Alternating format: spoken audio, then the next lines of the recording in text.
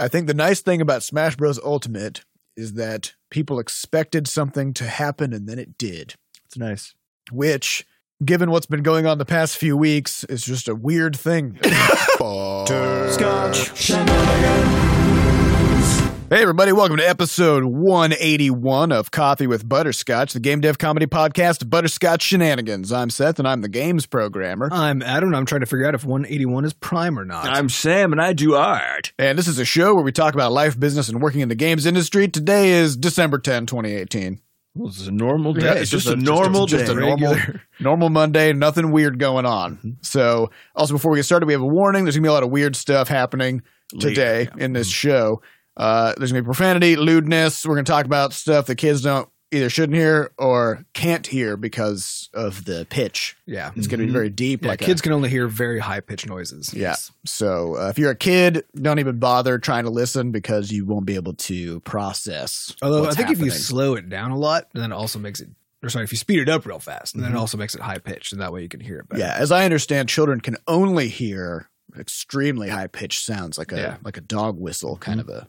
That's why they scream basically all the time. Yeah, it's actually that's how just they a communication method. It's a very rich sound, but as adults, all we hear is just the lower parts of the scream. Yeah. That just is Which are the parts that are... It's kind of like how bagpipes, they have like that one constant horrible piercing tone that runs under the whole thing, you know? And then there's music on top.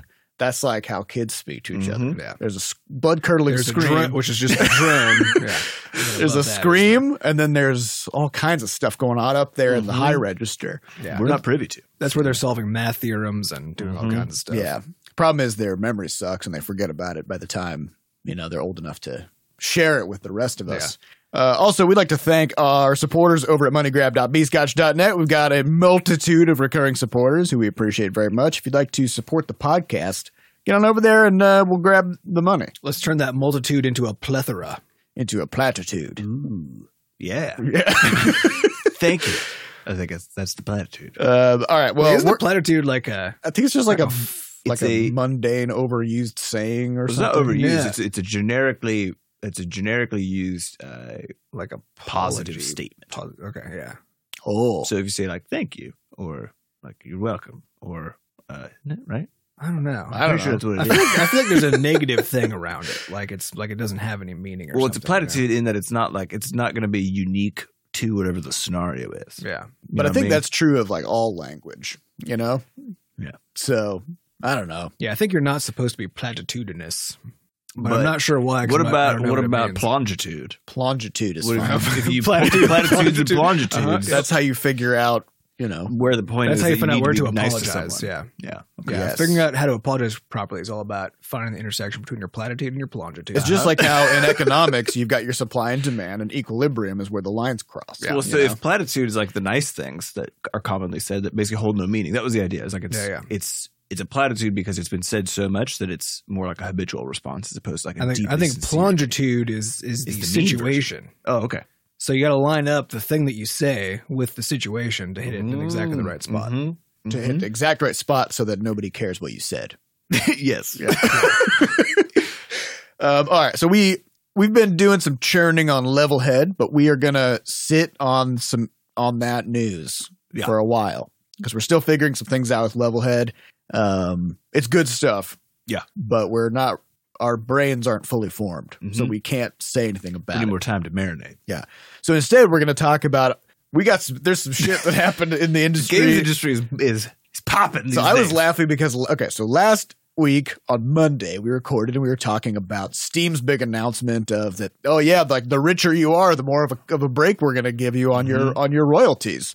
And we were talking about how this is kind of weirdly like unfriendly to the bulk of the platform. the people who really need the break, which is the people at the bottom, but also from a business perspective, how it made sense because a lot of the big players were bailing from Steam and launching games directly to players because they don't want to lose 30% of their revenue. So I think later the same day, Yeah, it was on Monday or Tuesday. after we were, I think it was the next. it was the next day, I think maybe it on was the next Tuesday. day, yeah. Epic, the creators of Fortnite and the Unreal Engine, came out and said, "Oh yeah," and they said they're launching their own store with a 12% royalty instead of 30%. So Which is a significant difference. So Steam basically said, hey, if you're like doing super good, then you get a 20%. We'll only take 20%. Mm-hmm. And Epic just like spiked a volleyball right into Valve's face.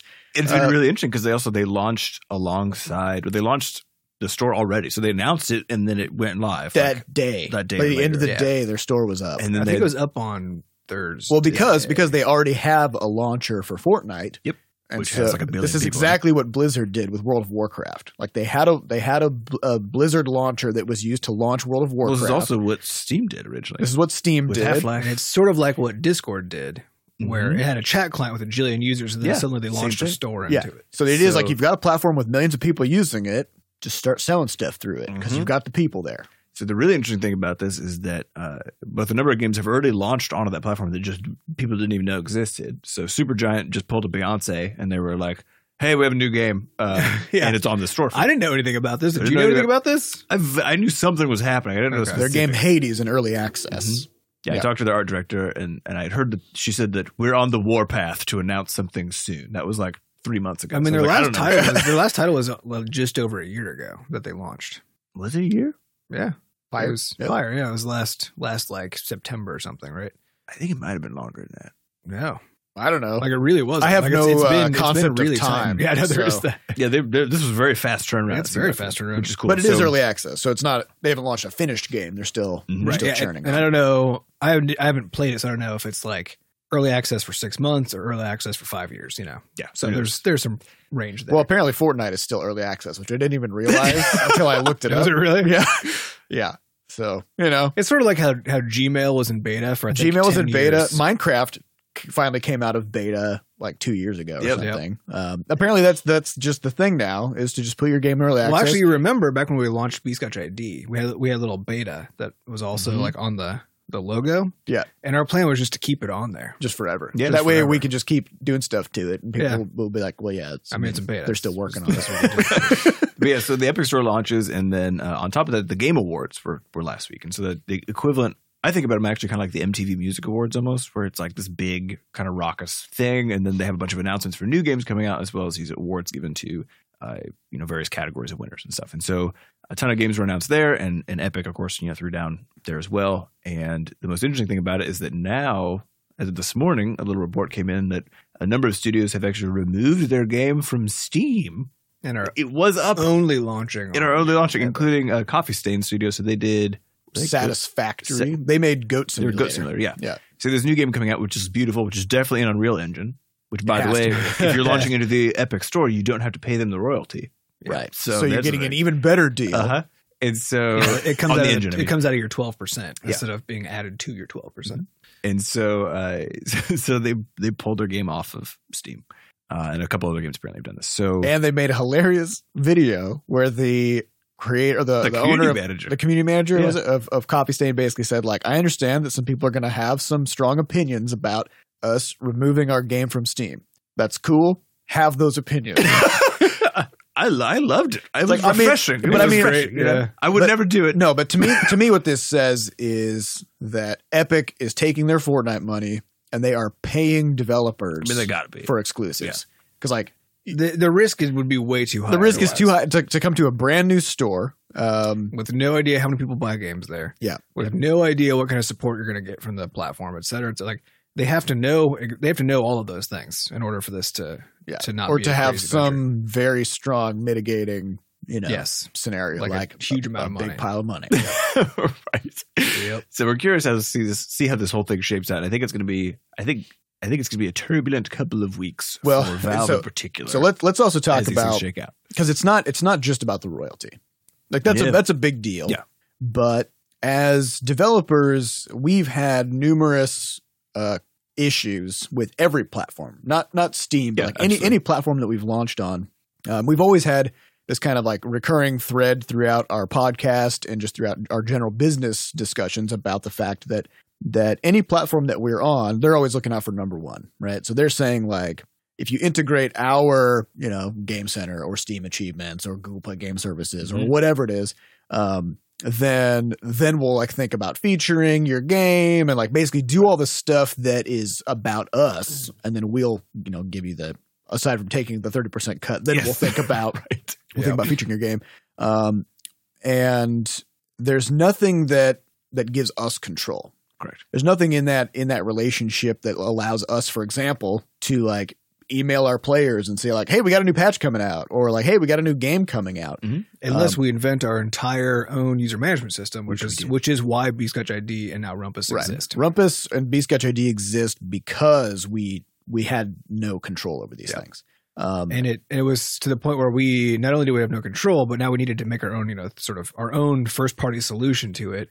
And we also knew that because players didn't have to give us information, we had to give them a really good value add in return for it, which is that's the origin of our cross game unlocks and cross platform save syncing, was not because originally we thought it would be cool, but because we needed a reason for people to give us their email addresses. So we could actually talk to our customers. So that we could talk to our customers and be like, hey, we just launched a new game. It's not that we have like a burning passion for email newsletters. Yeah. It's that something we have to do because that's the market that we're in, right? Yeah. And so of course, like we're trying to have a good time with it and all that, and we're getting to use Rumpus and Bscotch ID to do all kinds of awesome things. That is the interesting thing is had we not had to do this, these wouldn't exist probably. Like we wouldn't actually be doing this. I'd be a game programmer instead of a web programmer. Mm-hmm. Yeah. And we wouldn't have that differentiator that basically no other studios have. Yeah. Is the whole cross game. But I think importantly, for other studios, by not doing this, they put themselves at a big risk, which is every time they launch a game, they're now totally right. Well, it is not that they put themselves in that position. It was just that the cost to get out of that position was huge. Yeah. And almost nobody could get over it. Yeah. But apparently this is also a problem that Epic had because, of course, they've launched games for years. And there's some interviews with Tim Sweeney. He's the guy who runs Epic. Basically said, like a big part of their problem is the fact that they've never been able to actually reach their player base anywhere, because anytime you launch a game, it's just so weird that there's this middleman in the way, and then they just don't let you talk to the people who are buying your stuff. Yep. Or you can only talk to your customers in very unusual ways. So, for example, responding to reviews, right? And so, and then they talked about things like how if somebody finds a bug in your game on Steam. Steam does not give that player a way to report that bug to you. They give you reviews and forums. Right. So people go to the forums and they're mad, and then they give you a negative review, which then tanks the success of your game, right? And games are also subject to review bombs and brigading and all this stuff. And as a developer, you can't intervene because these are Steam's systems, and that's how it's set up, and you can't do anything. You can't turn off the forums, for example. We have asked, actually. Yeah. Yeah. You can't turn off the forums for your game. That's a forced feature that all games must have. And there's no way for you to insert any kind of like middle step on Steam itself for people to like report bugs to you or anything like that. It's just people will just give you a thumbs down and that's it. So they made the announcement. Epic then talked about like that they were trying to work against these issues and develop an environment that is much more developer friendly, where they're saying like, we want to give players a way to report issues to developers without just like review bombing them. We're not going to have any forums. Like let the developers create their own forums wherever they want so that it's under their control. Right. And so they're weirdly like one of their sort of selling points is stripping away some of the features that Steam has. But then there's a lot of people who are also talking about how they think that this lack of features is going to be something that hurts the Epic Store, which I've been thinking about this, and I don't think people really care. Because Fortnite is now has 8 million something daily concurrent players at peak, which is about the daily concurrent user base on Steam. Steam's is like 14 million. Yeah. But that's just like people who have Steam running, right? Yep. Like they're not necessarily like actively playing games on Steam. It's just that there's like 14 million people using Steam at a given time. And so this one game by itself is now competing with all 26,000 games on Steam simultaneously. And nobody seems to care that it's just through this Epic launcher and they don't have Steam achievements for it and they don't have all these other things. And so I think maybe the old guard will care, like people who grew up on Steam, kind of like we did, and that's like at a really core part of their gaming ecosystem. But that's not necessarily maybe the majority of people anymore. Certainly not the majority of players anymore. Yeah. Definitely not. Because So- if you look at a game like Fortnite, the whole point, the really interesting and weird thing about it has been the wide reach that it has, despite being a crafting first-person shooter, right? Yeah. If you would say like, hey, we're going to make a game that can reach a market cap of like 8 million concurrent users, and it's a shooter with crafting in a 3D environment, literally no one People would be would like, have been that's too hardcore Yeah, of a it's game. too Like, intense. nobody's going to play that. And you'd be like, also, it's on phones. Yeah. You'd be like, that's not a thing. It's not even possible. So I think things are changing very, very quickly, and I think this Epic Store announcement is a big, big shakeup in the industry. And my curiosity is what Valve's response is going to be in the next couple of weeks. Between now and then the time our podcast launches. Yeah, because apparently that's how it In 2 happens. So days. this week something's going to happen. So I don't know, because I have to work. Most companies are pretty leaky in terms of information. Yeah. There are some like impressive exceptions, including like Bethesda has in the past done a remarkably good job of somehow keeping information about like Fallout titles a secret and stuff. And so there are definitely some exceptions out there, but a lot of this stuff like just kind of gets out a little bit. But then nobody will ever admit that, that. So, but what I wonder is, did Steam make its original announcement with the new revenue share split complete without any awareness whatsoever about what Epic was about to do? Or was that already their best attempt to mitigate this problem, right? Because presumably Valve has built its entire company around this 70-30 split, right? Yeah. In terms, like, they know how much money that they're bringing in, they know how much everything costs, they know all these things that are happening. Consider that also Steam, I believe, unlike Epic, at least for the moment, provides things like save syncing and even multiplayer and matchmaking. They actually They have a provide ton of features. Yeah. So if you're creating a real time multiplayer game with heavy web components, you actually get to offload Like all Rocket of that. League or like Rocket something. League. You actually get to offload all that cost onto Steam.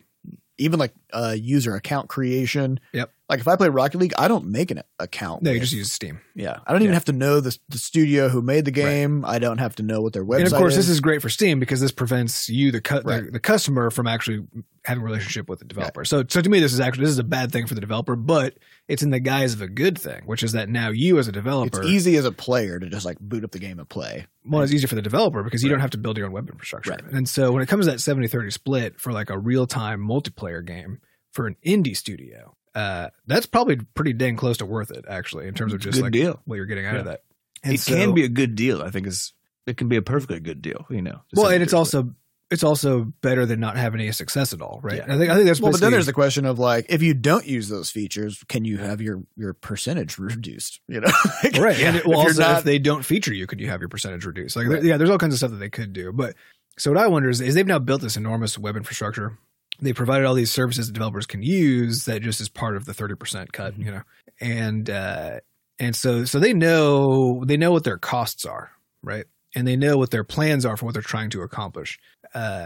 Is it the case that they actually, like, because of where they are right now, the best they can do because of how they've structured their company is like this new tier that they came up with, right?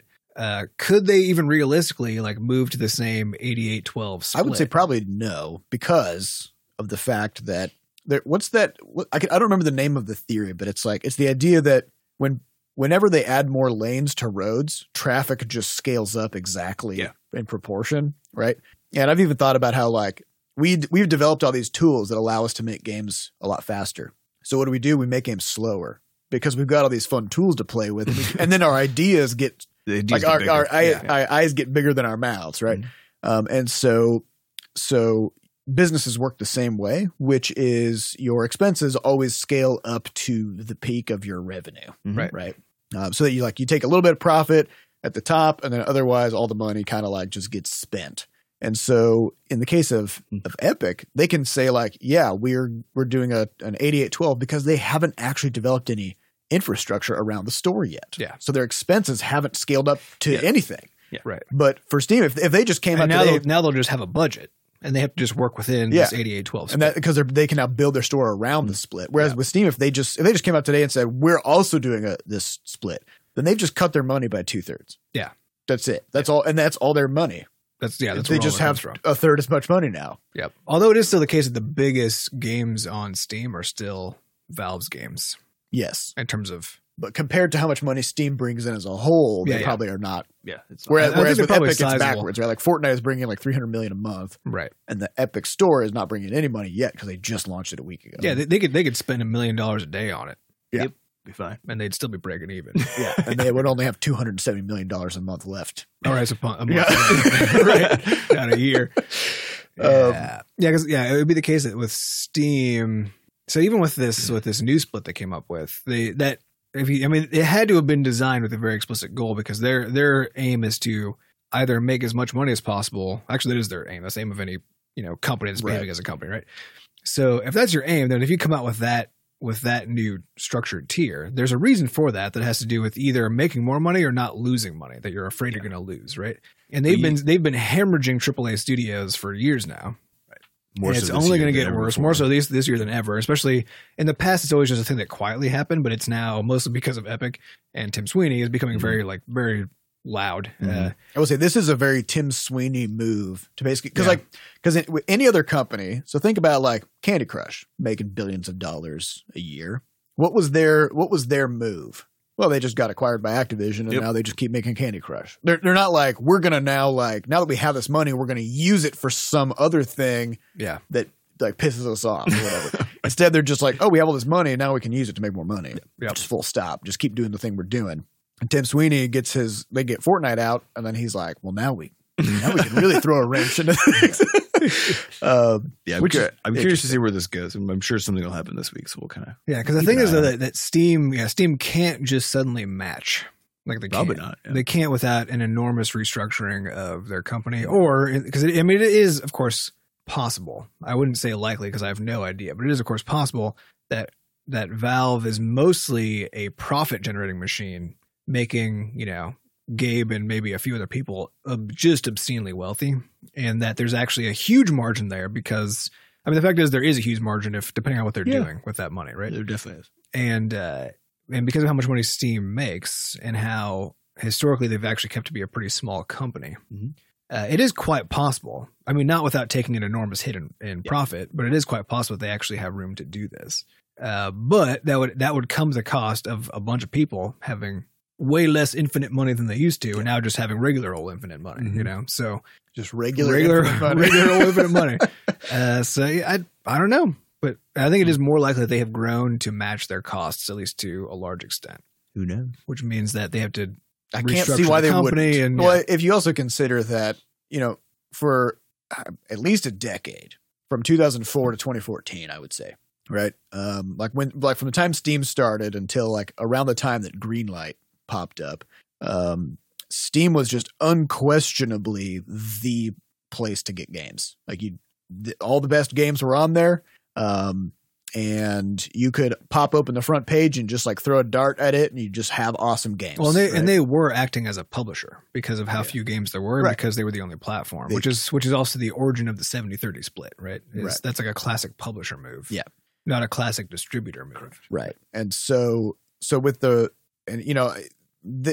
were just kind of in the wrong place, wrong time, I would say, because like the way that Steam used to curate games was like manually by hand.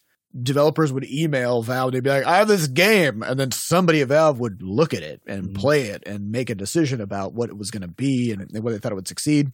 And what they found was that with things like Unity, GameMaker, Unreal Engine, and then all these other like smaller platforms popping up, the volume of things that they were getting from developers was just astronomical. They just couldn't keep up, and they had a bunch of games that were mega successes that they didn't think were going to actually do that well, and also vice versa. So they realized like they can't tell. They can't curate this platform because they have no clue what's going to succeed.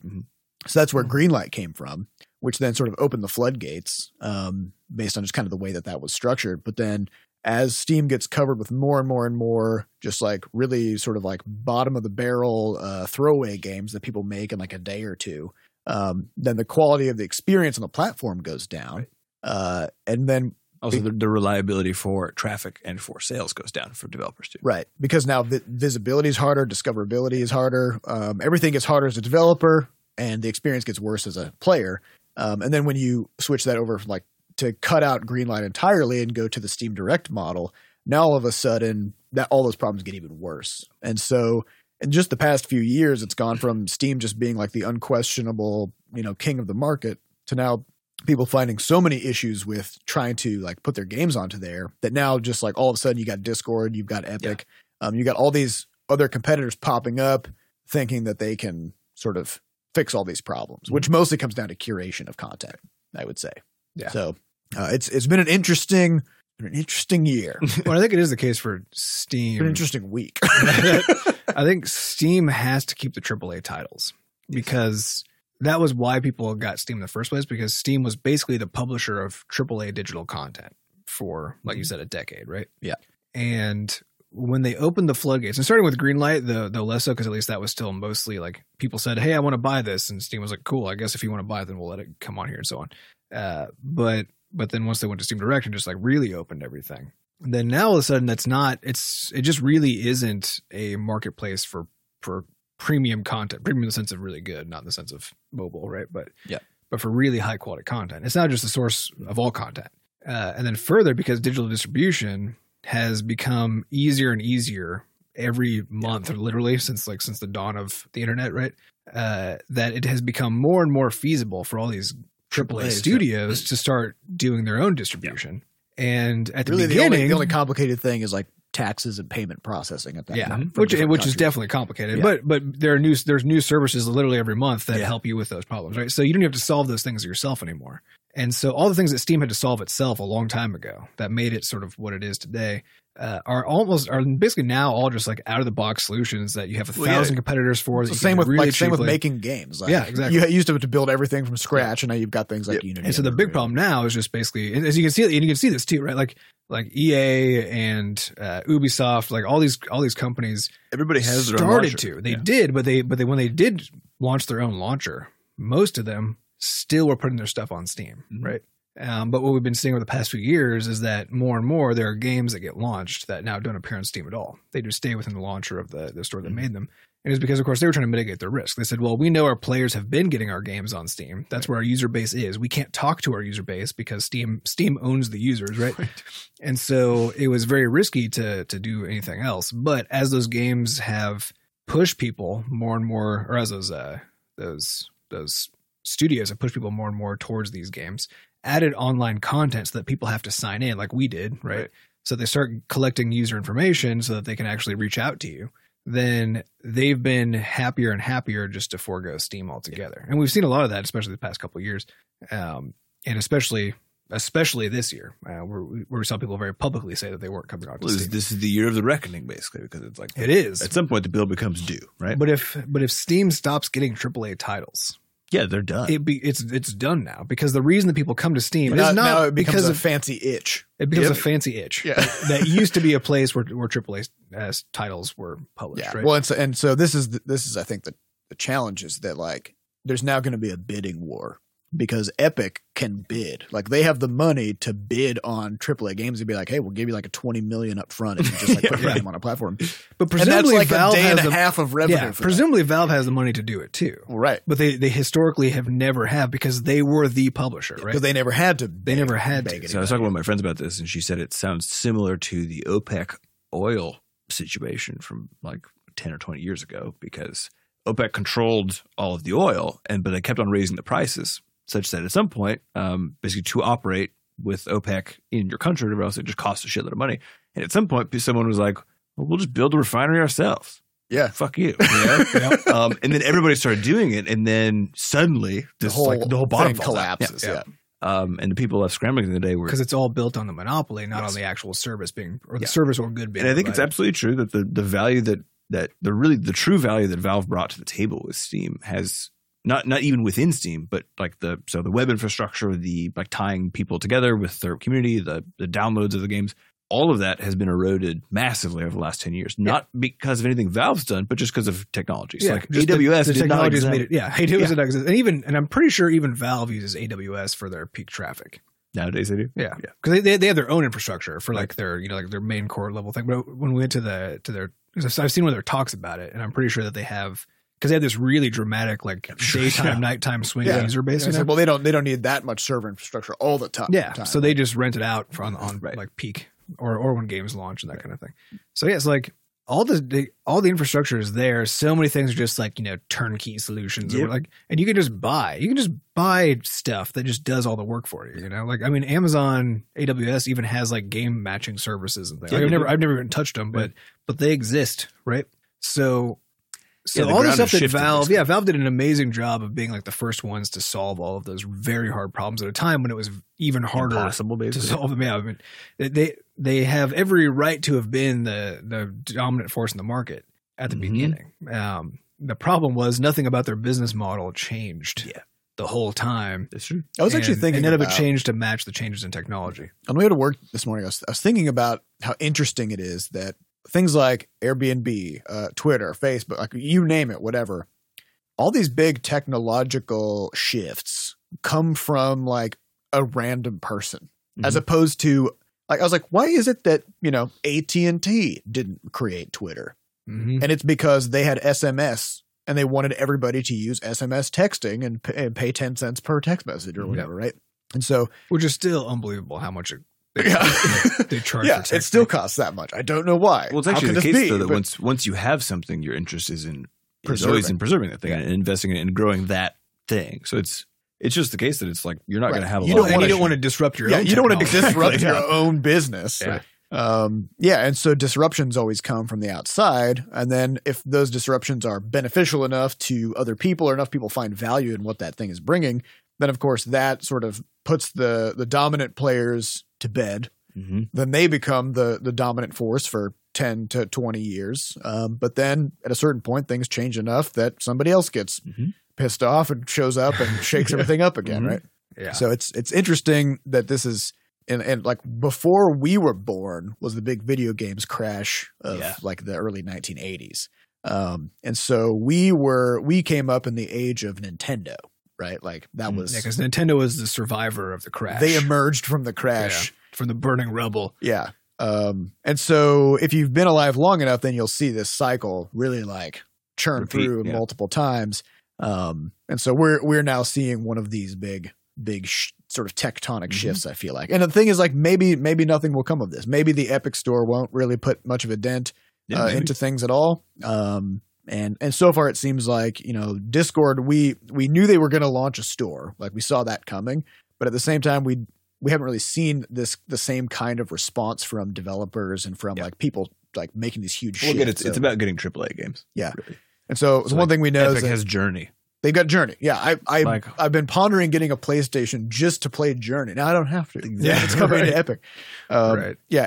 And so I think they have an Xbox exclusive title that also is coming out. I can't remember what it is, but so we know that Ashen. that Rebel Galaxy Outlaw is not coming to Steam now. They're going exclusive on Epic. Super Meat Boy Forever is going to be exclusive on Epic for a year. That's the mobile one they made, right?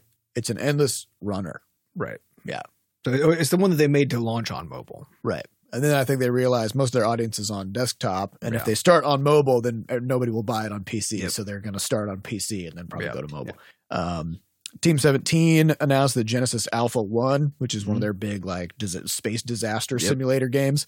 That is also not going to be on Steam, and that's going to Epic. So there's a whole bunch of these like they're big high. Well, then the other thing that they're doing, which undoubtedly they have to spend an enormous amount of money on, Epic does, is every week they're going to give everybody a free game. Every 2 weeks. Every two weeks, right? For next year. Yeah. But think about the rationale for this though. It's like it's beautiful because what they're saying is like, yeah, we know all of your games are in Steam, right? Like we know that. Right.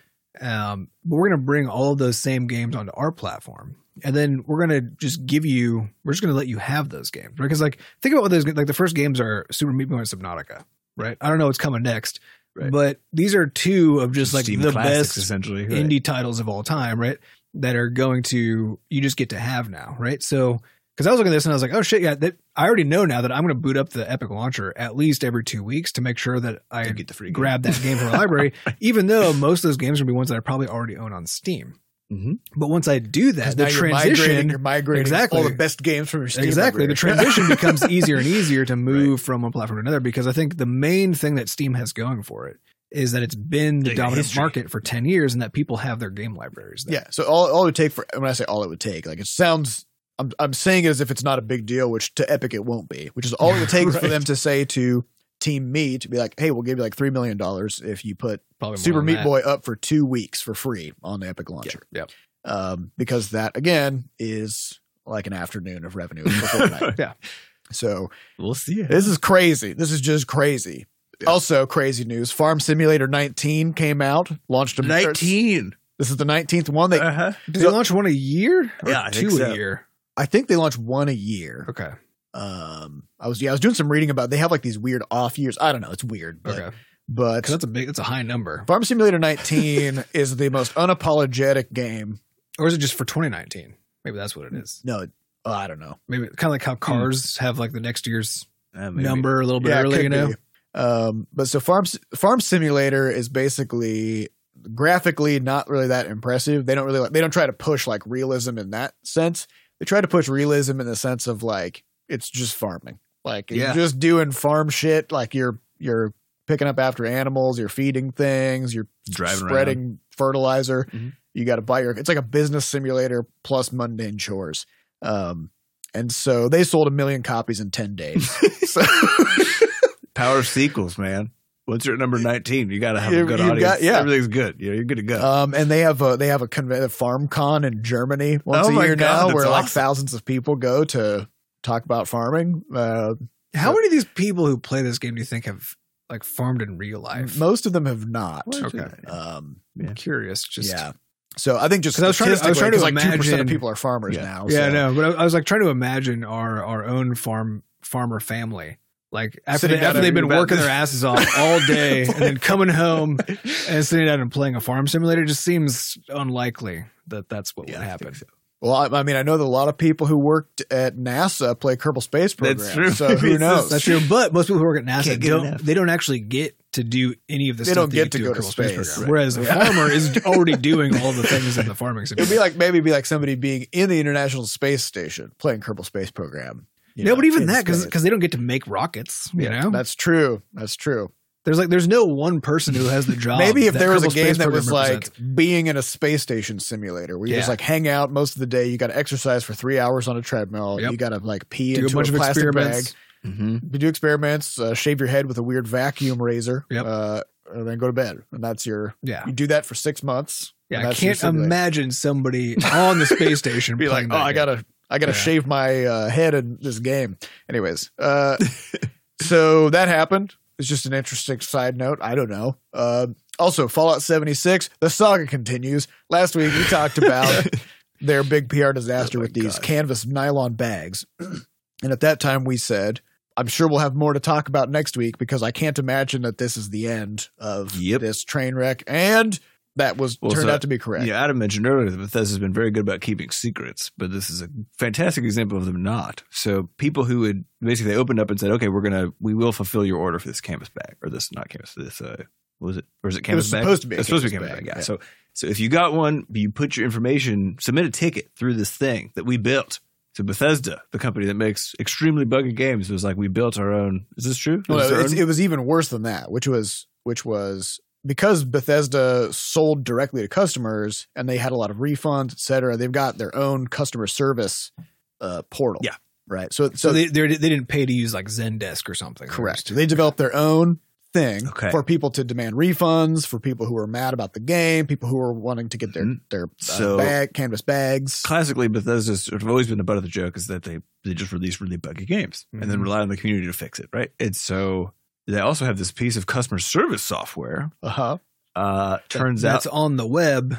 Yeah. Harvesting private personal information. So people submitted their tickets to get this new bag. And when they got redirected, they could see all of the people who had been submitting these tickets, as well as their home addresses and phone numbers. And occasionally, was there credit cards involved? There were some people could find like type of credit card and last 4 digits of credit card number, which of course isn't enough to really do anything with. Well, I mean, most private data by itself isn't, but it's always in combination with other private data. Yes, is the problem. So essentially if you went to report your canvas bag, then Bethesda's like, thank you for your ticket. Now here we're going to expose you to potential identity theft. I don't know. What a disaster. I mean, we've we've been talking about this whole thing for weeks now. So we've said it all. I don't know. Yeah, who knows? Move on. This is just next a thing that happened. Smash Bros. Ultimate came out. People, thankfully, it's good. People love it. We all needed something. Jesus. Yeah, it's fantastic. I haven't played it yet. Seth got to play a little bit. I think the nice thing about Smash Bros. Ultimate is that people expected something to happen and then it did. It's nice. Which, given what's been going on the past few weeks, is just a weird thing. It's a weird thing that happened. Defies expectations. Yeah. Is it the last major title to drop this year? Yes. As far as everybody knows, I mean, I think so. I don't know. I don't know if there's any other big ones launching.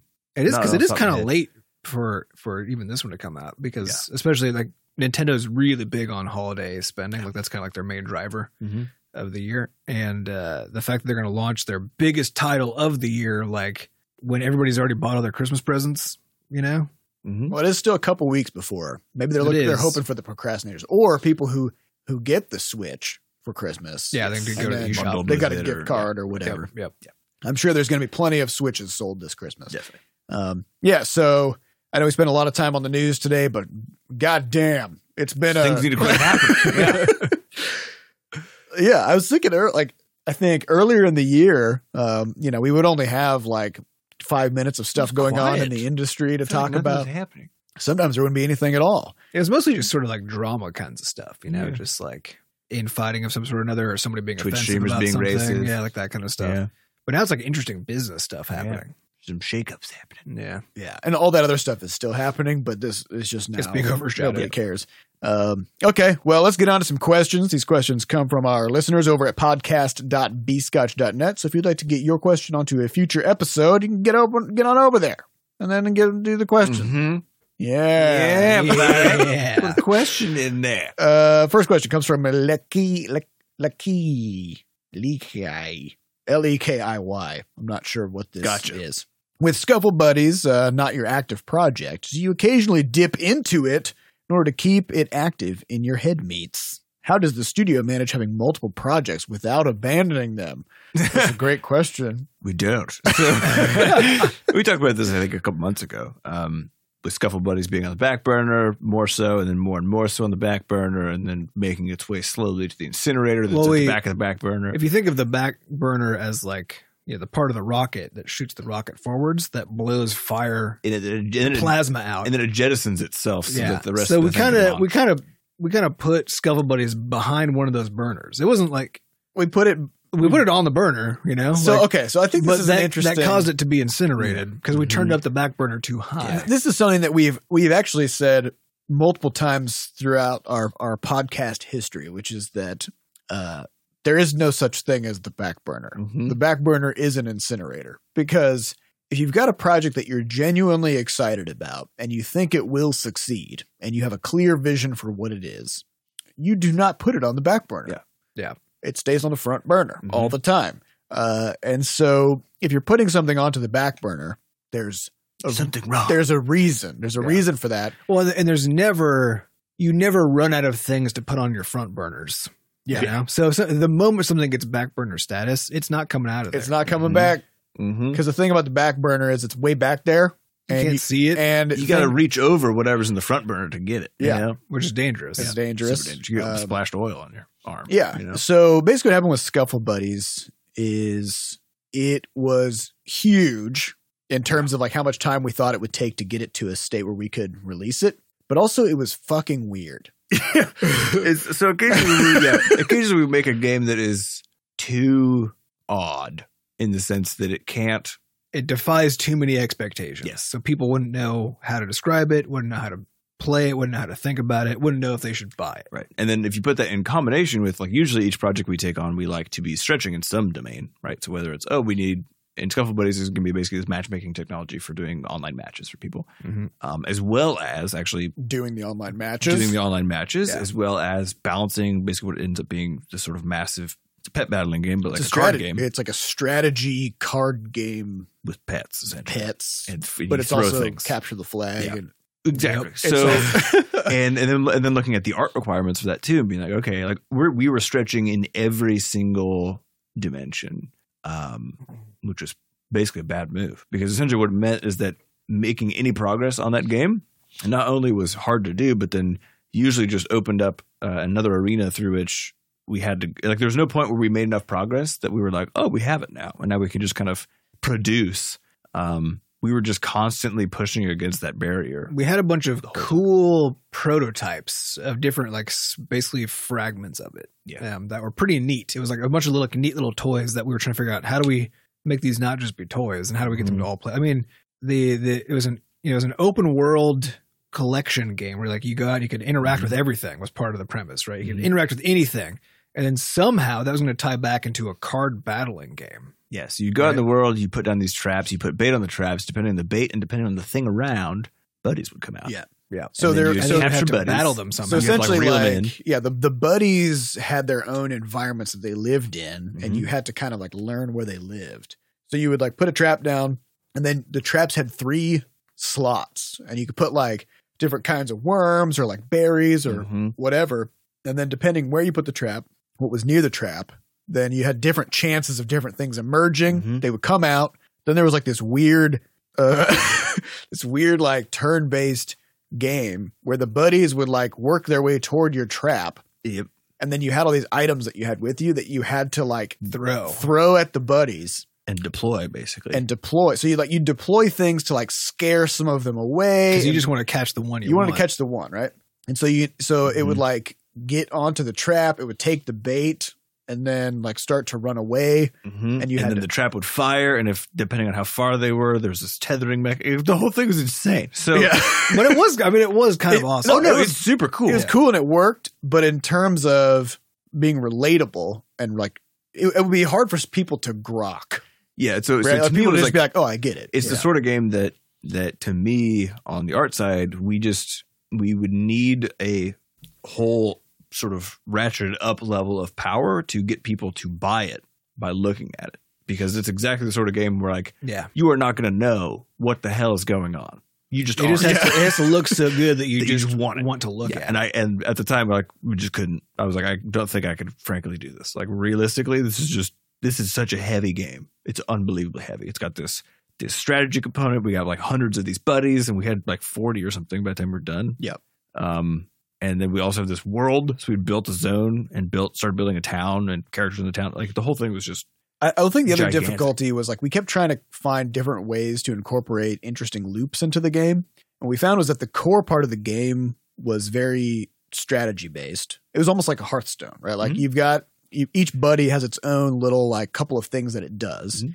And as soon as we start to dynamically modify those, like let's say you've got a buddy that just like punches other buddies in the face as it runs past them, which we have. the And- bum poggle. The bum poggle. It Mhm. runs past and it punches everybody.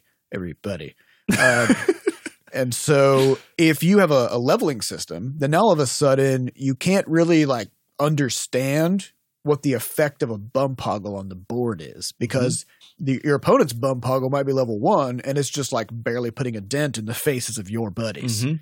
But you've got a level 30 bum poggle and it's just one-shotting everything, right? And so in like an action RPG or something like that, that's fine.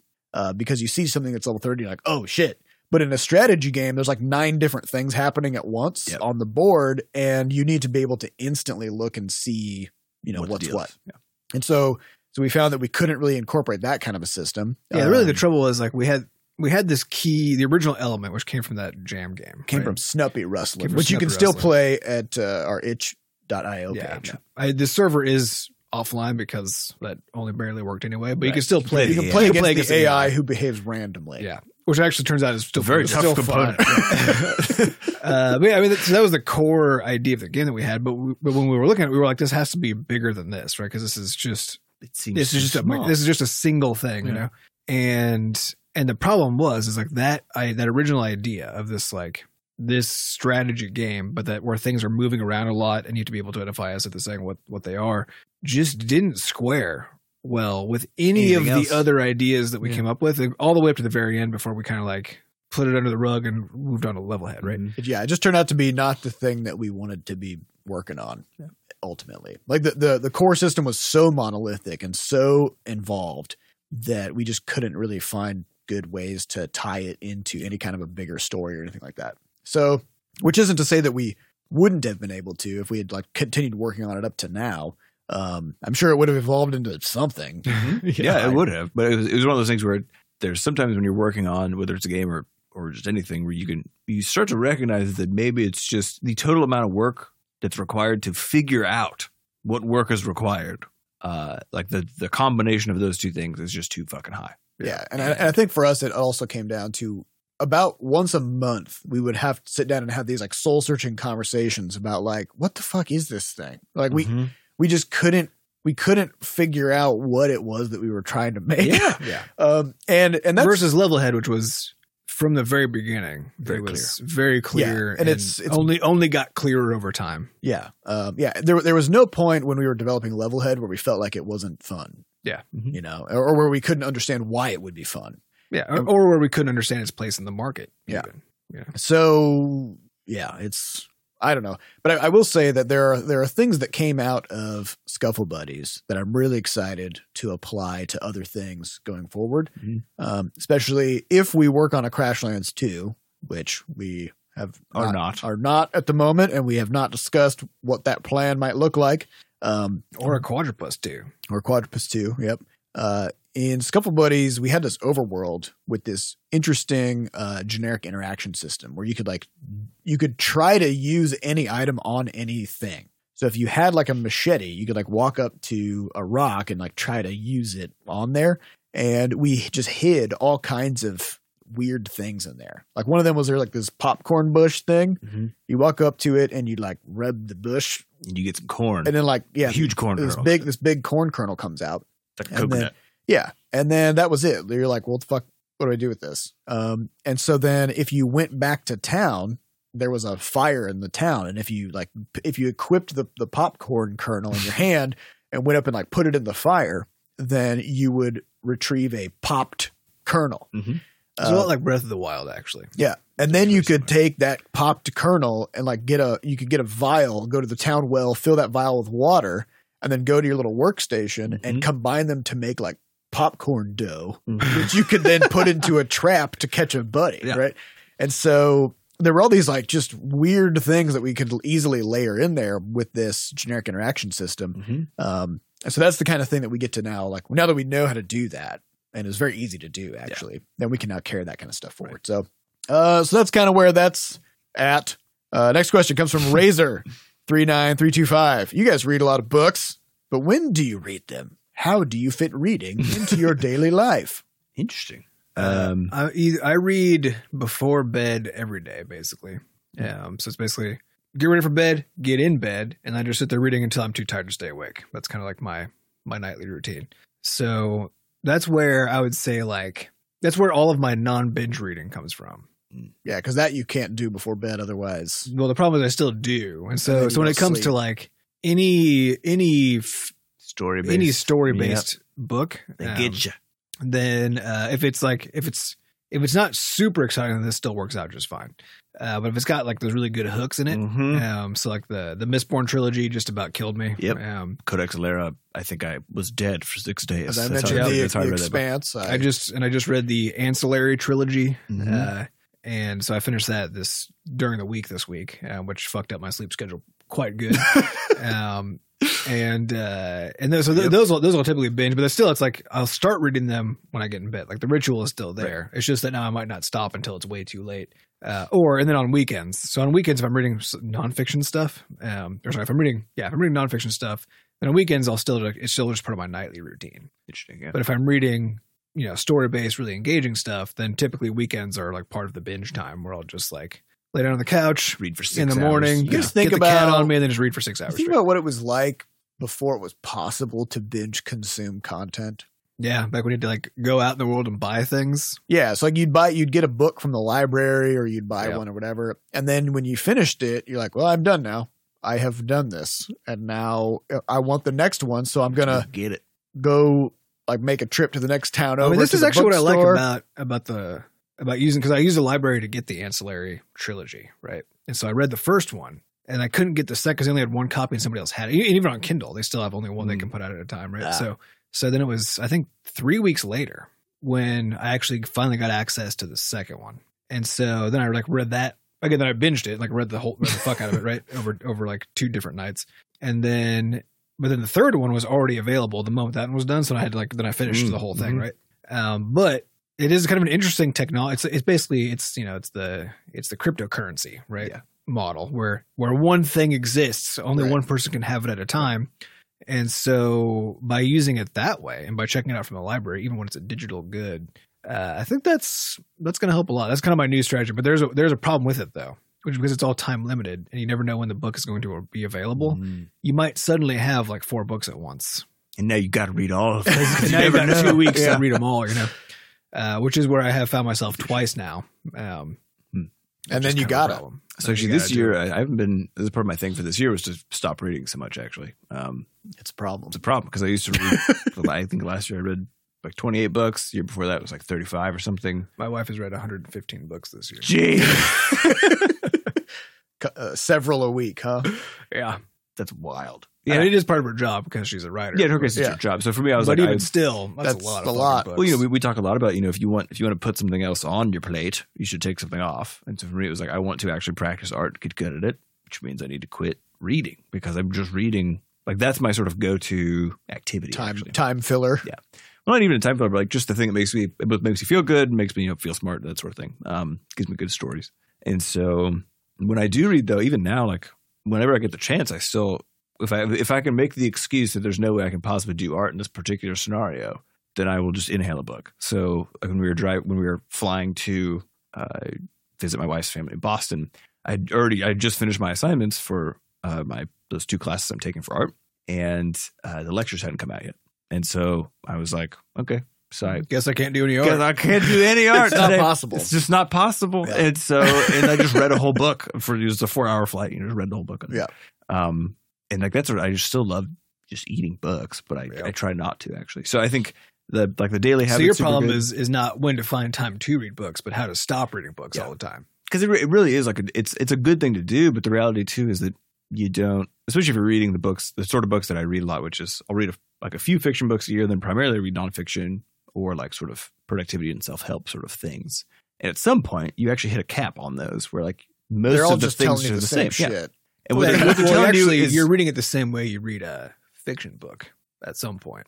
Right. Which is that you're reading it for the entertainment value. But in this case, it's now with the added misconception that you're getting some real human value out of it. Too. So basically, I recognize that this is like an infotainment product at this point. Exactly. I've capped It's like out. the news. Yeah, which means that my behavior needs to switch from reading about those things to just doing whatever the things is that everyone's been telling me to do for literally a decade now in all these forms of books. Get your shit together, plan, and then do things. That sounds like a title of a book you should put together. Yeah, well, yeah, it does. And then you open it up and the inside just says, see the cover. See title. Well, honestly, it's the joke about a lot of self-help books, but like you could just explain it in a sentence. But the reality is I think people kind of need to be hammered away at over like 300 pages before they're like, okay. Books. Yeah, or 300 books before they're like, okay, I understand. I need to do things. I think maybe a bigger question is, how could a person not have time to read even like a few books in a year? Yeah, well, I think, again, it just comes down to about priorities, right? Well, it comes down to what your defaults are. So like, I think the reason why reading is so easy for me is because it literally is a default activity where if I'm just like bumming around the house or if I walk by the library, I always go in it because I'm like, I like books. Reading is the thing I do. Right. It's just sort of a core thing that I do. So I think it just depends on your default. So if your default is something else, we talk about default habits a lot. Yep. If your default is like you come home and you watch TV, like that's the difference. There's no room for books. If you watch shows, if you are on Reddit, if you fall down YouTube holes, or play video games, if you're on Facebook or Twitter all day. So I think then you got no time. Yeah. So like that's why that goal for this year was just to try to swap those defaults out, which I definitely haven't. Like it's not the case that when I'm just have downtime, I'm like, oh, what could I draw? Like that's not a fucking thing that I ever do. I'm drawing under duress all the time. That's where I'm at still with it. But I assume reading was the same for all of us at some point where you're like, remember when it was hard? When you were no, because we just read so much growing up. We had very limited screen time. And we had to read. So reading was our entertainment. Yeah. I still remember like most of the presents that we got were books. That's true. And that as we got older, that kind of blended into more electronic gifts over time. But even still, I'm pretty sure there was never a birthday or Christmas that we ever had where we didn't get books. Right. True. It's all about those books. Yeah, it was just a core part of it. So I think that's really the question: is what's your core sort of default habit or habits, and then if you don't like those, then just read instead of doing those. Yeah. And you got to find ways to make those changes. We've talked about things like if you find that you are unhappy and constantly falling into like watching fuckloads of TV or something, cancel your Hulu or your Netflix or whatever, or just get rid of your TV, which doesn't help anymore because now you can have it on your phone and your computer and everywhere that there's a screen. You can. I actually find that using Google Play as my delivery mechanism for movies is great because they don't have free movies. Yeah. Right. You have to pay for all of it. And so that means that price actually is important, and it always feels like a big deal because I've spent money on the thing that I'm doing, and I only use it to try to find titles that I wanted to see during the year, but I don't generally go out to movies. So titles that I wanted to see that have now come out digitally that I can rent for like $5, right? Like you find that little Venn diagram, and there's almost nothing there. It takes you about a minute to find out if anything has fallen into that category yet, and then if so, you got to go buy it. You know, and that's a decision as Yeah, well. it's a decision, yeah.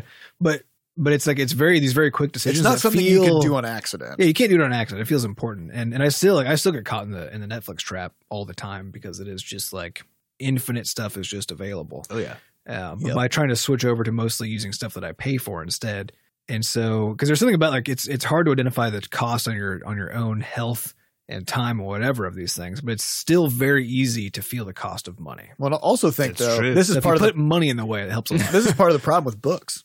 Yeah. Is that they still largely operate on that model. Yeah. Right. So if you get a Kindle or even just like the Kindle app on your phone or whatever, you can get the Kindle Unlimited thing, which is a monthly subscription of like $10 or something. Something like that. And there's a huge selection of books in there, and you can have like 10 of them on your account at a time. And so then if you kick an old one out, then you make room and you just download a new one. And so you've got tons of books that way. Because I think the other problem with like somebody who wants to get into reading is like, well, what do I read? How do I figure out what to read? Because it's not like just booting up the homepage of Netflix and just like slapping a whatever and just starting to watch something and have it handed to you. Because you kind of have to like seek books out a little bit more. Like there's more friction there, I think. So part of it is like, so like we have a book list. It's at books.bscotch.net. Yeah, that'll get you there. Start there. There's a bunch of books there. Otherwise, like we listen to podcasts a lot, and a lot of times they'll talk about that. There's this podcast called the Ezra Klein Show where he just like has guests on. They just talk about interesting stuff. And at the end, he always asks them like, what's your top 3 books you've ever read?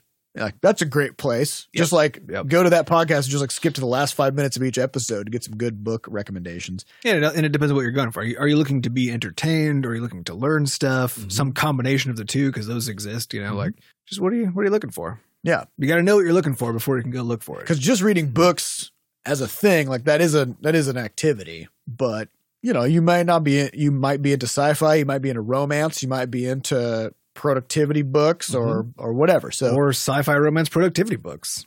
Sign me up for that. Those which I hope exists actually. Does that somebody must have tried it. It would have to be. That's sort a of hard like Venn diagram to hit. It would have to be sort of like a moral tale, you know. Yeah, true. As far as the productivity goes, but right, because a productivity book is addressing the reader. But I have read a novelization of DevOps. Right. So like this kind of thing is possible. Yeah. It has to be sort of the story becomes the productivity hack. Yeah. So whereas like you have to vicariously experience the productivity, life-changing things through the protagonist or something like that. Yeah. And they explain it to you as it goes, right? Yeah. So any of you out there listening, I'm pretty sure that's a niche that is not filled. A romance sci-fi productivity is like a real sexy alien and robots just doing romance stuff with each other. But very efficient. Very efficient. Efficient. Yep. Oh man. Okay. Well, that's a good place to leave it. All right. We'd like to thank our producer Fat Bard for making us sound good. Thanks to our community moderators who keep our Discord running. If you'd like to get more involved in the Butterscotch community, you can hop into our Discord server at discord.gg/bscotch and come say hello.